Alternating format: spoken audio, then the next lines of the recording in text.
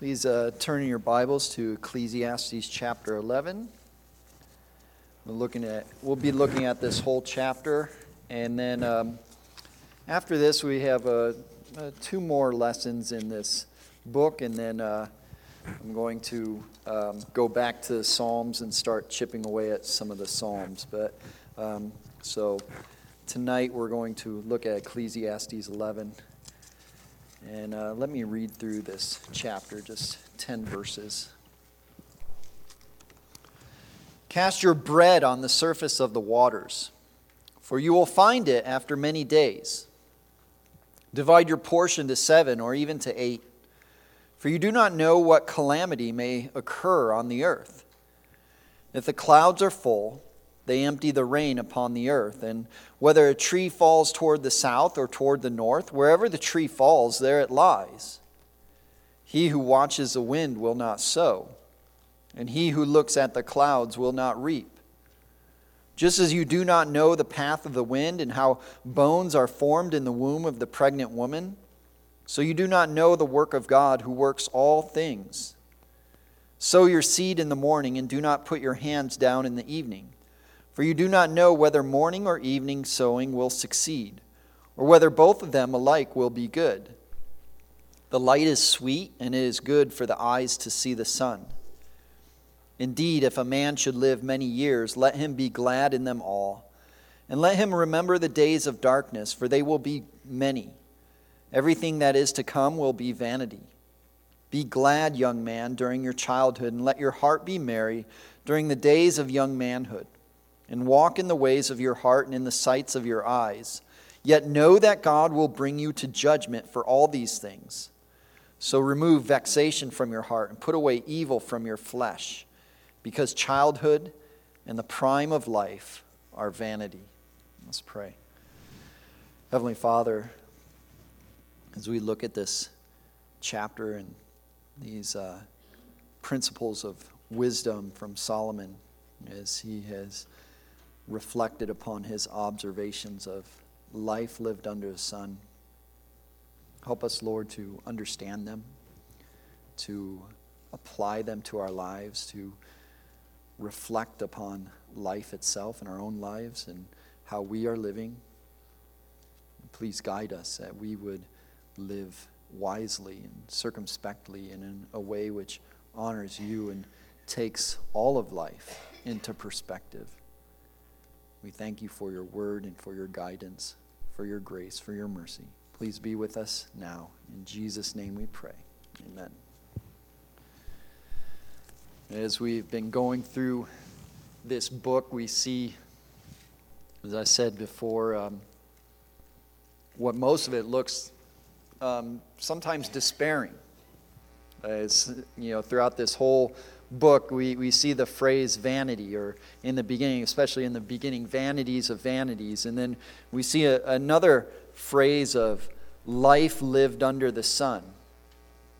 And we see time and time again of Solomon bringing us almost to the point of despair as he considers the meaning of life, of what is good in life, of what is best in life, how someone can get the most out of life.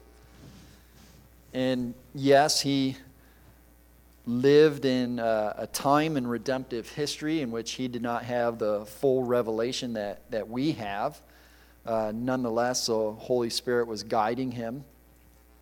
And he does give us principles. He was a man who probably had more ability to enjoy all the blessings of life than any of us will ever have, even though he lived in ancient times. There is a sense that we enjoy things that clearly he did not enjoy because of technology, but nonetheless, we see him musing on life.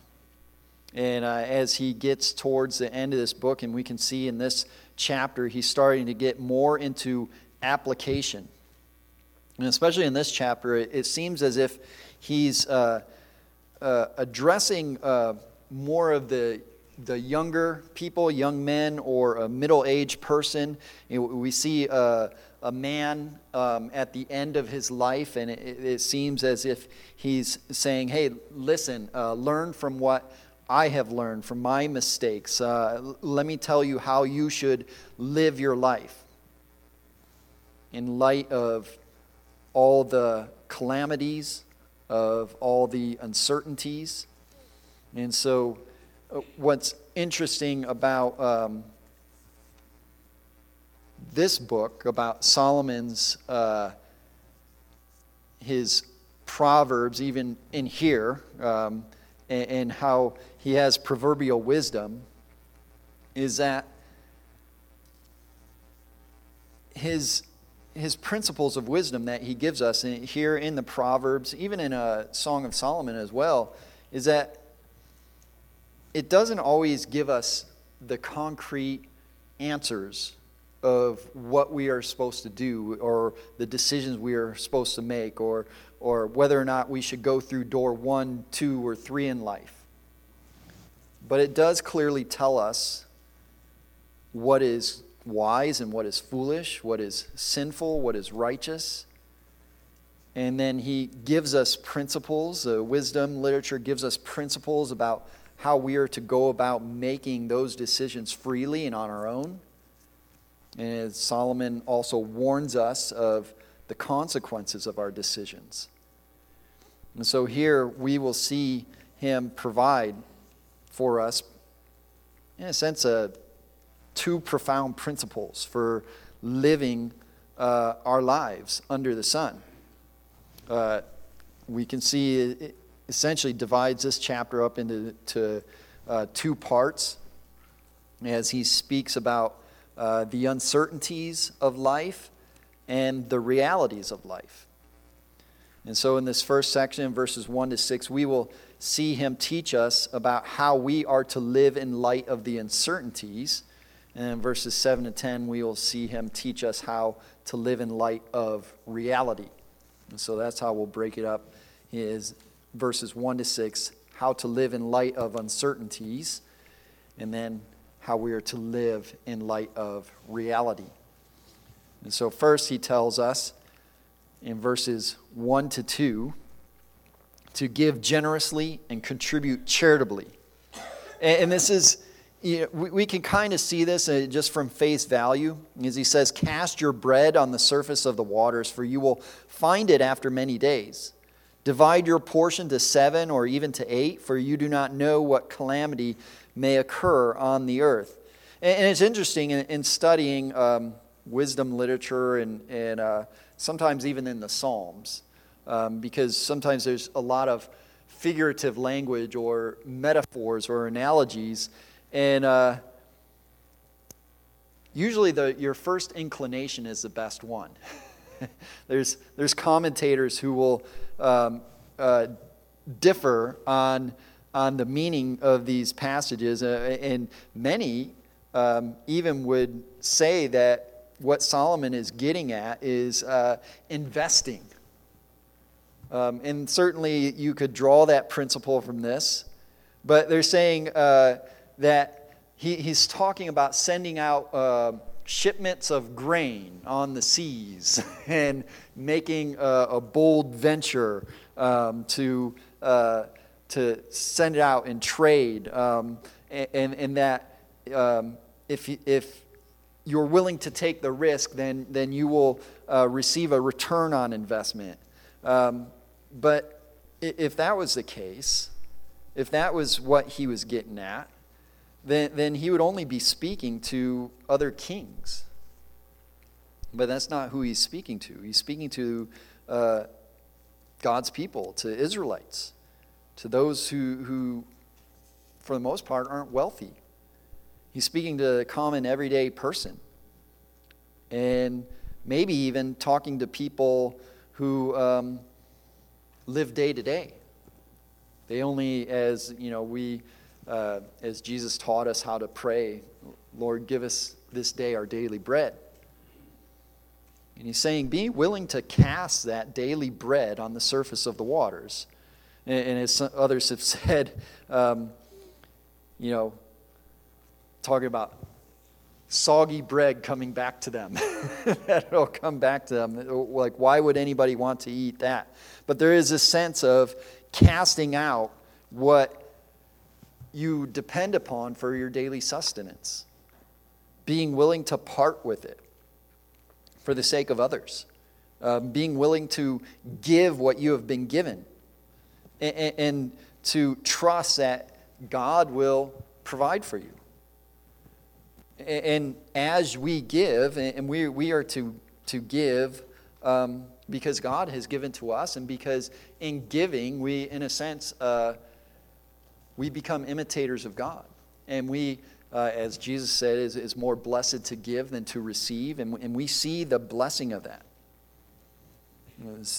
Even Paul tells the Corinthians, and he uses this principle of reaping and sowing in 2 Corinthians 9, and just telling them, to guard against being miserly or stingy or greedy.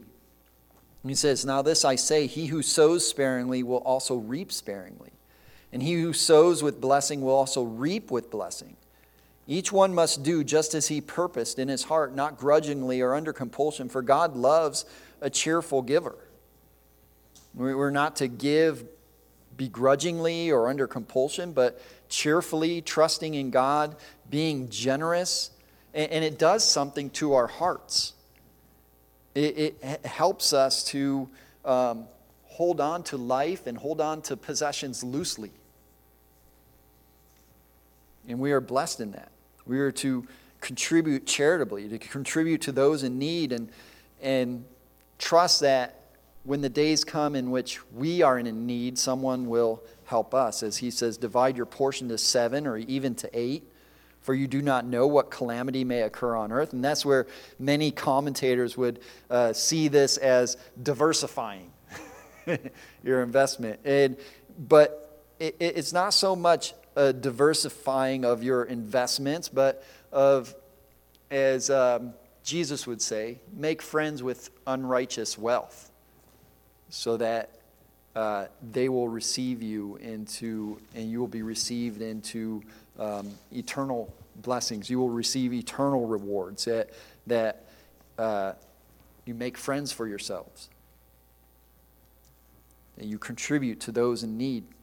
As Paul also says, Galatians 6, "Let us not lose heart in doing good, for in due time we will reap if we do not grow weary.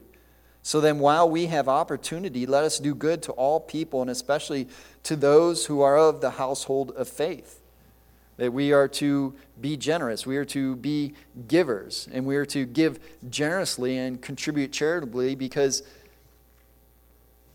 we don't know what tomorrow may bring, and we cannot plan for every contingency and save up enough to cover every contingency or disaster. But we're to live a life of faith. And we are to imitate God by being givers, being generous. Second, he tells us to embrace the unpredictable order. Verse 3, "If the clouds are full, they empty the rain upon the earth, and whether a tree falls toward the south or toward the north, wherever the tree falls, there it lies." Once again, proverbial wisdom. If the clouds are full, they empty the rain upon the earth. It's just, when they're full, then they'll rain. And speaking to an agrarian culture, speaking to mostly farmers or people with orchards, people that are depending upon rain for not only their daily sustenance, but for their trade, for their farms, to make money. And if it doesn't rain, then the crops don't grow, and we don't have a harvest, or we have a little harvest, and we don't make money. And also, whether a tree falls toward the south or toward the north, wherever the tree falls, there it lies. And not so much specifically teaching on a tree per se, but just general calamities. That things happen. And we don't know. We know there's an order of life, but we don't know when calamity will strike. We never know precisely when the clouds fill or empty, but that they do.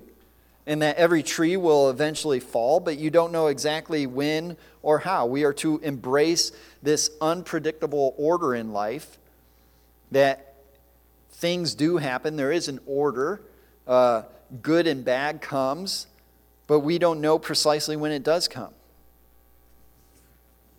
And so we are to continuing with his first lesson to give generously, to contribute charitably, to know that we don't know everything that will happen. We don't know if this is going to be a good year or a bad year in terms of our crops, and that could be the same with our business or with our job or with relationships. We don't know. But we know that there is an order of life and that things happen, and they happen in order, and sometimes that's unpredictable. Oftentimes it's unpredictable. Third, in living in light of the uncertainties of life, he tells us, don't wait for the perfect opportunity. In verses 4 and 5, he who watches the wind will not sow, and he who looks at the clouds will not reap. Just as you do not know the path of the wind and how bones are formed in the womb of the pregnant woman, so you do not know the work of God who works all things. Once again, he's talking about the farmer. Begins with the farmer who's watching the wind, and he's looking at the clouds and whether or not it's going to drop rain or not, or be a hot wind, or blow away the seeds, or whatever the case may be with the weather patterns in that day and age, in that time and place. He's talking about the person that is waiting, the farmer that's waiting for the perfect opportunity to work. One commentator, he writes this: too much time spent trying to read the skies will only distract one from the task at hand. And those who always wait for the perfect time to begin a project will not sow and will not reap. And there's a sense that this could be the result of laziness, but more than that, it's the fear of failure. The fear of failure.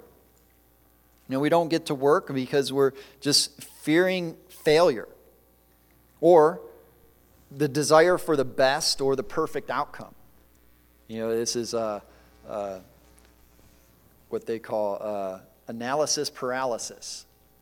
We analyze the situation so much that it paralyzes us. It's more of the person that's prone to being a perfectionist, the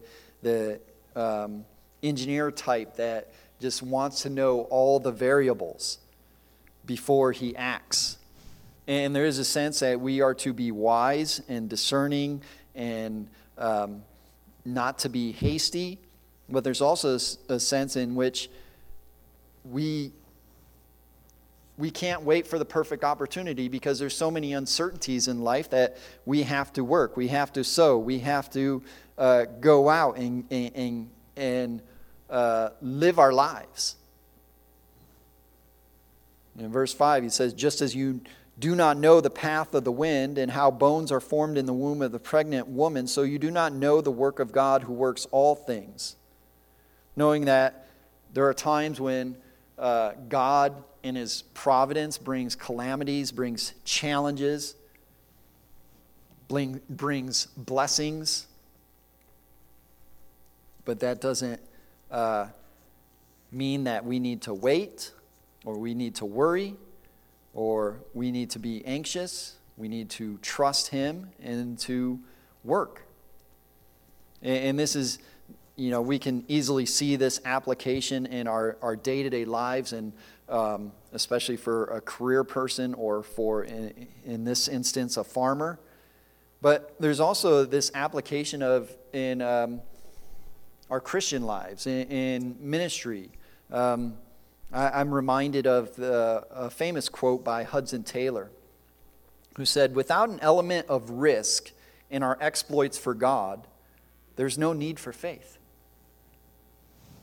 If we have all the answers, there's no need for faith. We don't need to trust God or rest in God because we have all the answers. And more often than not, in our lives, we don't have all the answers. Many times, we only have a bit of the whole picture. Whether it's work, whether it's ministry. And as we look at this chapter, it seems, and he will go on to speak of the young man, it seems as if he is kind of directing his thoughts towards a young person or a young man or a working man, middle-aged person. And there is a sense that in our lives that we have to move, we have to make decisions. And oftentimes we have to act and make decisions without having all of the information or the answers. If we watch the wind, we will not sow, and he who looks at clouds will not reap. If you're constantly, or in our day and age, watching for some investors, the stock market like a hawk before they buy or sell, and they become consumed by it. Or for people who own a business or other careers where they're just consumed by what ifs that they don't act. I remember seeing a documentary, and it was interesting because it was about missions. And it was about this missionary family in Papua New Guinea, and began with the patriarch, and he went out to be a missionary, and then his kids grew up there, and they also became missionaries, and how their whole lives were of living by faith, and not just in going, but in staying there, and in the particular ministries they built. And I remember towards the end of that documentary, it was just interesting because there was one man there who he wasn't a missionary. He was an Englishman, and he owned a coffee plantation. And he said this. It's kind of a way to the audience, a charge to the audience, the viewers of the documentary. He said, "Don't be a gunna man. Don't be a gunna man." And he goes on, he says, "You know what a gunna man is? Well, I was gonna do this. I was gonna go out to the missions. I was gonna go to school. I was gonna start that business. I was gonna go on that vacation. I was gonna do all these things. I had all these plans in my life, and I never did them. Never came to fruition." And probably because they were waiting for the perfect moment, the perfect opportunity for everything to line up. And that's almost never the case. There comes a point when we have to act, when we have to make that decision, when we have to step out on faith, and especially for younger people, when they're making those big, major life decisions about what career to choose, whether or not to go to school or to study abroad or to join the military or to marry this person or move to another state or whatever it may be, or go into ministry or whatever it may be. And there comes a point in time in which we need to make that decision and step out on faith and not be a gunna man. Because there are uncertainties in life, and there will always be uncertainties. And that brings us to Solomon's fourth lesson under living in light of the uncertainties of life, is that we are to work while we can. Work while you can. Sow your seed in the morning, and do not put your hands down in the evening, for you do not know whether morning or evening sowing will succeed, or whether both of them alike will be good. He's saying, work while you can. Get to it. Seize this window of opportunity. Be ready to catch the wave when it comes. Get out there, work. And we'll see these two contrasts here. There's this tension throughout this whole chapter. of working, of being thrifty, of being responsible, of being wise, but also this tension of enjoying life, enjoying God's good gifts, rejoicing in all that He has given you, and yet working as if you won't have time to work again. Say, don't wait until later in the evening, or don't just sow in the morning and then forget about the evening, because you don't know whether both of them alike will be good. You don't know whether one will turn out and the other one won't. You can apply that to different situations in terms of business or investing, or even in terms of ministry efforts, of cultivating relationships, that we are to work while we can. Even Jesus would say, night is coming, the time is coming in which we will no longer be able to work. There are windows of opportunities in our lives that open and close, and we need to seize that time. We need to work while we can. We need not to waste our time. You know, I remember hearing a message on an earlier chapter in Ecclesiastes by one preacher, and I was really kind of somewhat shocked or confronted by what he said, but because he used this phrase, which we often hear by the stronger A-type personalities, those either in business or in sports, of this term of grabbing the bull by the horns. You know, that term of seizing the day, of seizing the opportunity, of taking hold. And he says that more than anyone else, the believer ought to be the one who lives life as if they are grabbing the bull by the horns. Because God has given us this life. He's given us opportunities. He's given us the gift of life, of abilities. And we are to steward those abilities, to steward those opportunities of all our time, talents, and treasures. We are to sow our seed in the morning and not put our hands down in the evening. We are to work. And we are to give.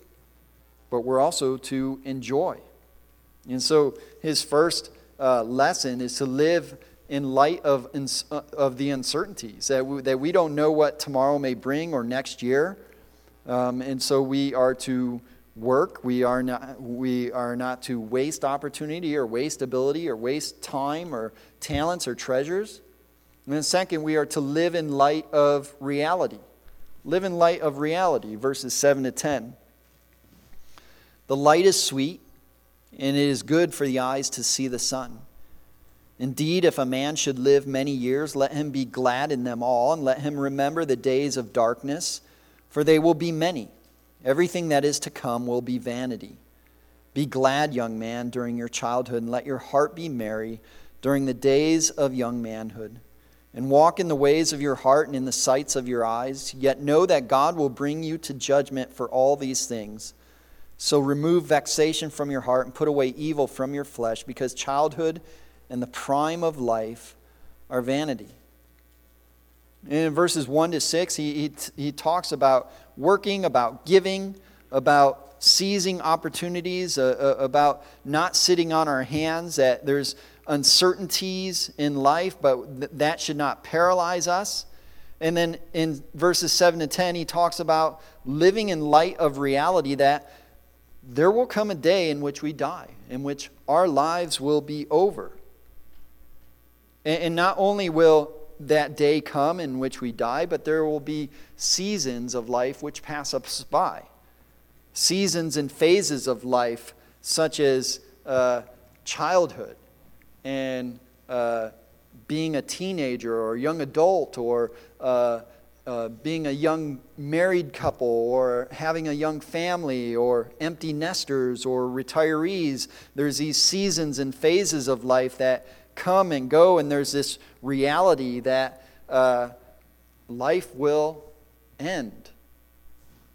And the times and seasons will end, and so therefore we are to enjoy life as much as possible, because it is a gift from God. As he says in verse 7, the light is sweet and is good for the eyes to see the sun. And it's interesting because most of, all throughout Ecclesiastes, he has this phrase of life lived under the sun, almost in a negative sense of life lived in a fallen world, that things don't work out the way they're supposed to, that there is frustration and despair, and there's a lack of fulfillment. But here he says the light is sweet and it is good for the eyes to see the sun, that life is good. That life is a gift from God. And yes, it's true that for almost all of us, there's things in our life which we would rather not go through, and our lives are not what we would really want them to be. But life is still a gift. It's still a gift to be cherished and to be used. And we are to, in a sense, enjoy it. Because if we don't enjoy it, then that is almost, in a sense, an offense to God who's given us this gift.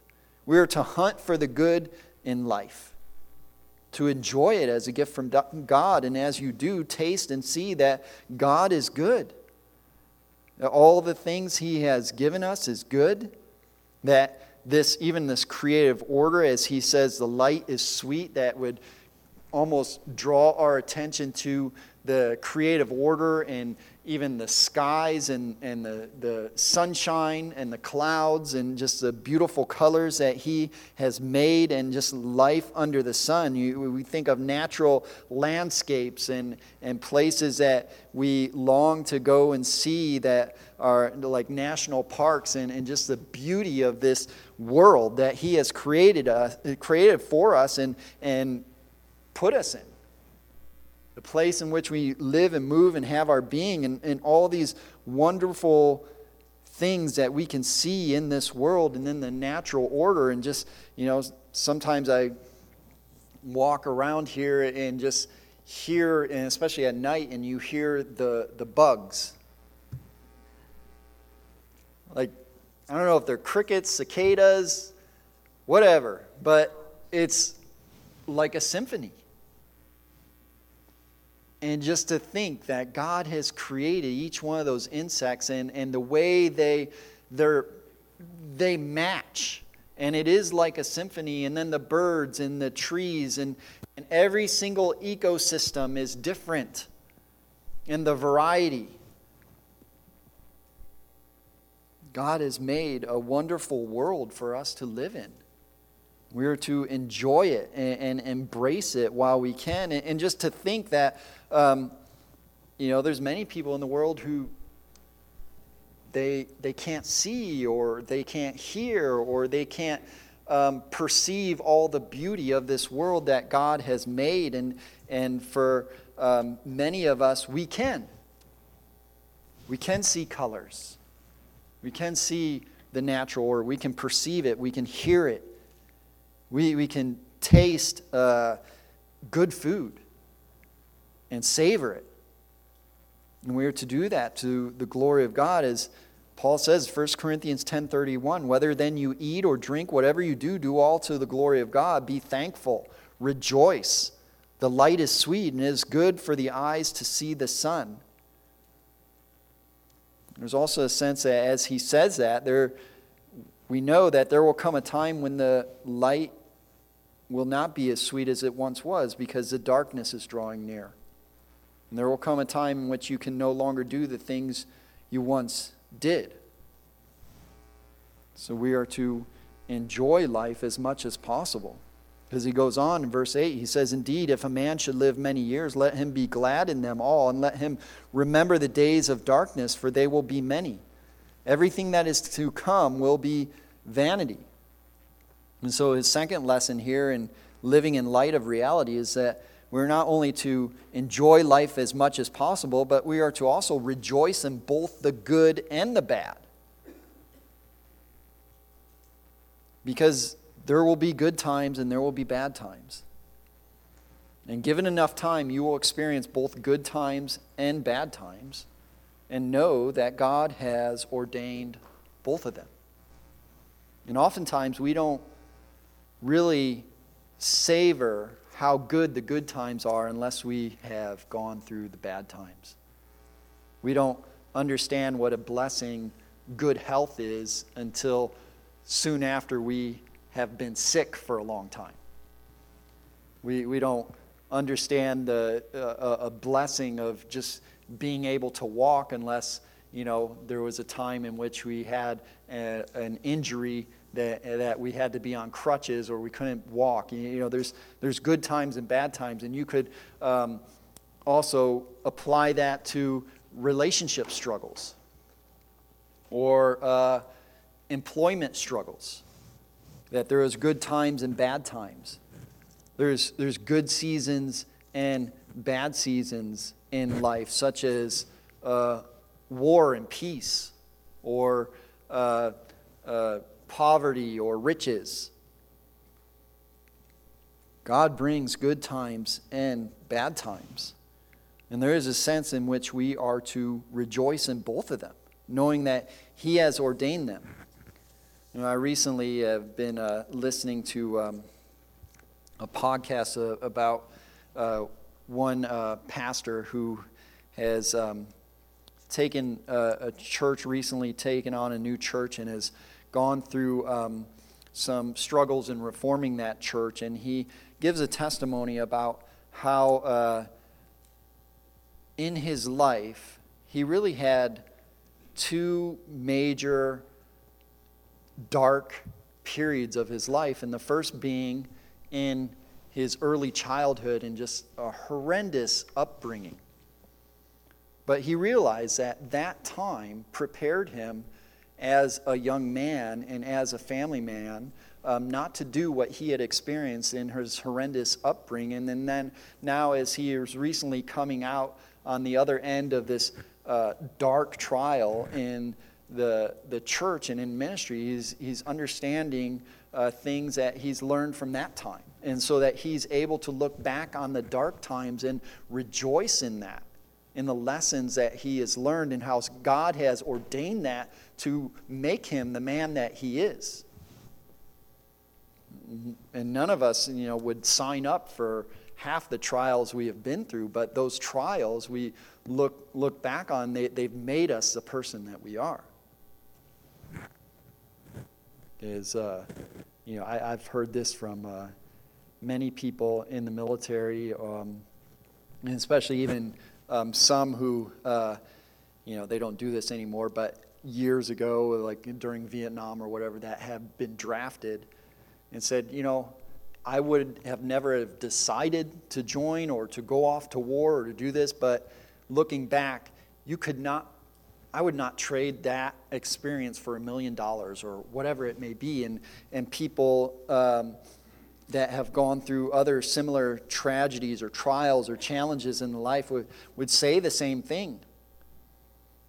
There's a sense that we are to rejoice in both the good and the bad. And third, we are to embrace each season and phase of life. Verse 9, be glad, young man, during your childhood, and let your heart be merry during the days of young manhood. And walk in the ways of your heart and in the sights of your eyes. Yet know that God will bring you to judgment for all these things. And this is where he's directing his advice towards the young people. As an old man, he's saying, hey, listen, I've been there, I've done that. And that time, that season of life is going to pass. It'll probably be shorter than you think it will be. But while you're in that season of life, enjoy it. Embrace it. Rejoice in the abilities and opportunities God has given you, and don't waste them.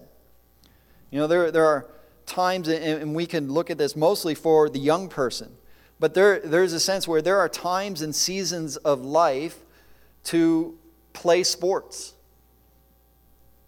Because there's going to be a time when you can't do that anymore. You physically cannot do that. And this whole chapter and other commentators would talk about this. It brings up the concept of the bucket list. We hear about that in the secular world, about having a bucket list. And sometimes, he says, believers can look down at that. And say, well, that's worldly, that's earthly, that's selfish, and most of the time it is. But he says there's also a sense in which we as believers should be able to pursue life and enjoy life in such a way that we can make a bucket list and pursue that and check it off in a way which glorifies God. And one of those items, we hear a lot of times is something such as like run a marathon, go to an exotic place. And there are times and seasons in life in which we can do that. And then those seasons will pass. That opportunity will pass. There's times and seasons of life to play sports, to study abroad, to serve in the military. It's interesting. A lot of military men, they join just for an opportunity. Sometimes it's patriotic. Sometimes it's just that season of a young man's life, and there's something about it, the adventure. And I remember being in the National Guard, we had this kind of, most states do this, where you have a state military reserve. And there's some guys would joke about the people in the state military reserve, because it's all volunteer. They're like part of the military, but they're not. It's like they get to wear the uniform, they get to come and help out, but they can't really help out all that much because they're technically not military, but they get to wear the uniform and feel like they're a part of it. And so some guys would joke about these people like, oh, they're midlifers. And most of the time, that's what it was. It was people who kind of always wanted that adventure and that experience, but for the sake of their career or what, it wasn't a wise career move. And then so a lot of them became successful, and then they grew older and older, and then there was this just unfulfilling part of their life, and they would say, well, I'll volunteer, and then at least I can wear the uniform and seem like I'm a part of it. But it's almost as if they've lost that window of opportunity.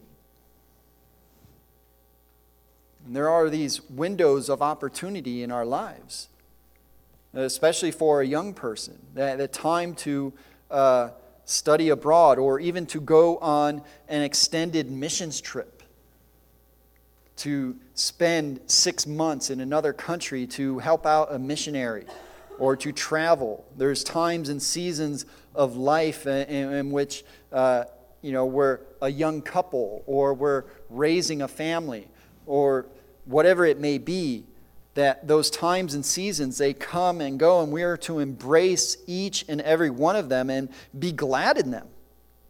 As he says, be glad, young man, during your childhood, and let your heart be merry during the days of young manhood, and walk in the ways of your heart and in the sights of your eyes. And there could be a surface reading of this that says that, in a sense, Solomon is saying it's okay to be hedonistic, it's okay to be worldly, but that's not the case. The case is that Solomon is telling the young man, saying, God has given you this gift of life. He's given you this gift of ability, of opportunity. See what God has given you and enjoy it while you have it. I remember there has been a couple times that I see this as a young father. And I remember one time, and she's not here, but just when, but just, Evelyn, my first girl, and she's like 1, and just laying down and just having her on my chest, and just, her cooing and just rejoicing. And this is this is wonderful, this is great, and also knowing that these days are going to be over. It's going to be gone. So rejoice in it. Be glad in it. Glorify God in it, because that time is going to pass. And then another season is going to come.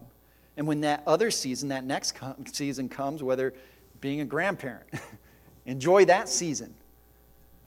But we are to live in light of each season and phase of life and embrace them and know that the seasons and phases of life, they come and go. They come and go. But there's also a sense that as Solomon is telling the young man to enjoy life, that he gives this warning. Yet know that God will bring you to judgment for all these things. And that's where we can't take this this interpretation of the license to worldliness or hedonism.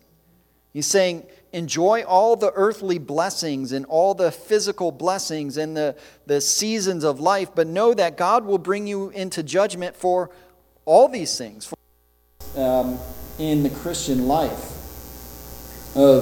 we can become, in a sense, miserly and stodgy, and there's little joy in our life because we're not rejoicing in all the good things, and we can become legalistic and self-righteous, and we can add rules upon rules upon rules and say, well, we must do X, Y, and Z or else we're not faithful.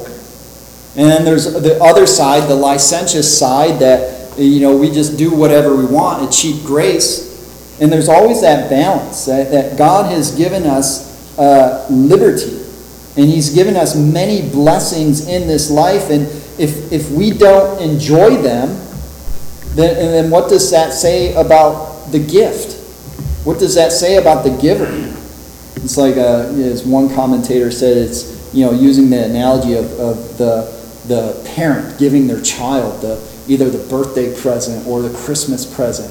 And it's one thing for the child to take that present and to just rip it open and to play with it and to destroy it in the first day. And it's another thing for the kid to not even open it and put it on the shelf and just say, I'm going to keep it in pristine condition and I'm just going to save it. And I'm not going to use it. We're to use the good gifts that God has given us and to enjoy them, to live. And also to finally live in light of the brevity and end of life. That our life will come to an end. There will be a time in which it is over. So verse 10, he says, so remove vexation from your heart and put away evil from your flesh, because childhood and the prime of life are vanity. He says remove vexation. That could also be translated grief, anger, sorrow, anxiety, or discontentment from your heart. Put away evil from your flesh. He's saying is, in a sense, don't be anxious. Don't live in regret. Don't live in frustration. Because your childhood will be over. The prime of life will be over.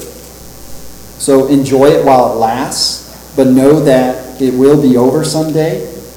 And you're not to, in a sense, place all your eggs in one basket, or as many in our day and age, it seems as if, there's the health industry. Pills and potions and lotions and everything meant to, keep us young and to reverse the effects of aging. It's always been there ever since ancient days. Whatever we can do to stay young forever, and some of it may, work for a time being, but it is not going to work completely. It's not going to completely slow down the effects of aging. We will age. We will enter into the next time and season. If we live long enough, we will grow old. We will lose ability. The next season of life will come. So we are to embrace each season as it comes and yet not hold on too tightly to it. One commentator, he writes this, he says that throughout this whole passage, that enjoyment and judgment, those strange partners, come together in this section because both clamor for man's deepest commitment. Surprisingly, one does not win out over the other. In a world created for enjoyment, but damaged by sin, judgment and enjoyment and pleasure are held in tension. With too much pleasure, judgment stands as a threatening force. With too much judgment, enjoyment suffers. In the final analysis, both are prominent themes of life that are resolved in our relationship to God. God has created this world in such a way that we would live in communion and relationship with Him. We think back to the garden, and God had given Adam and Eve all this wonderful paradise to live in and to enjoy and to see His goodness and to revel in it, to eat tasty and sumptuous food and to enjoy marital bliss and just to wonder in awe and amazement at God's creative genius. And yet they were tempted by the one thing that God has withheld from them, rather than the numerous blessings He has provided for them. And as this commentator writes, these themes of judgment and enjoyment are resolved in our relationship to God.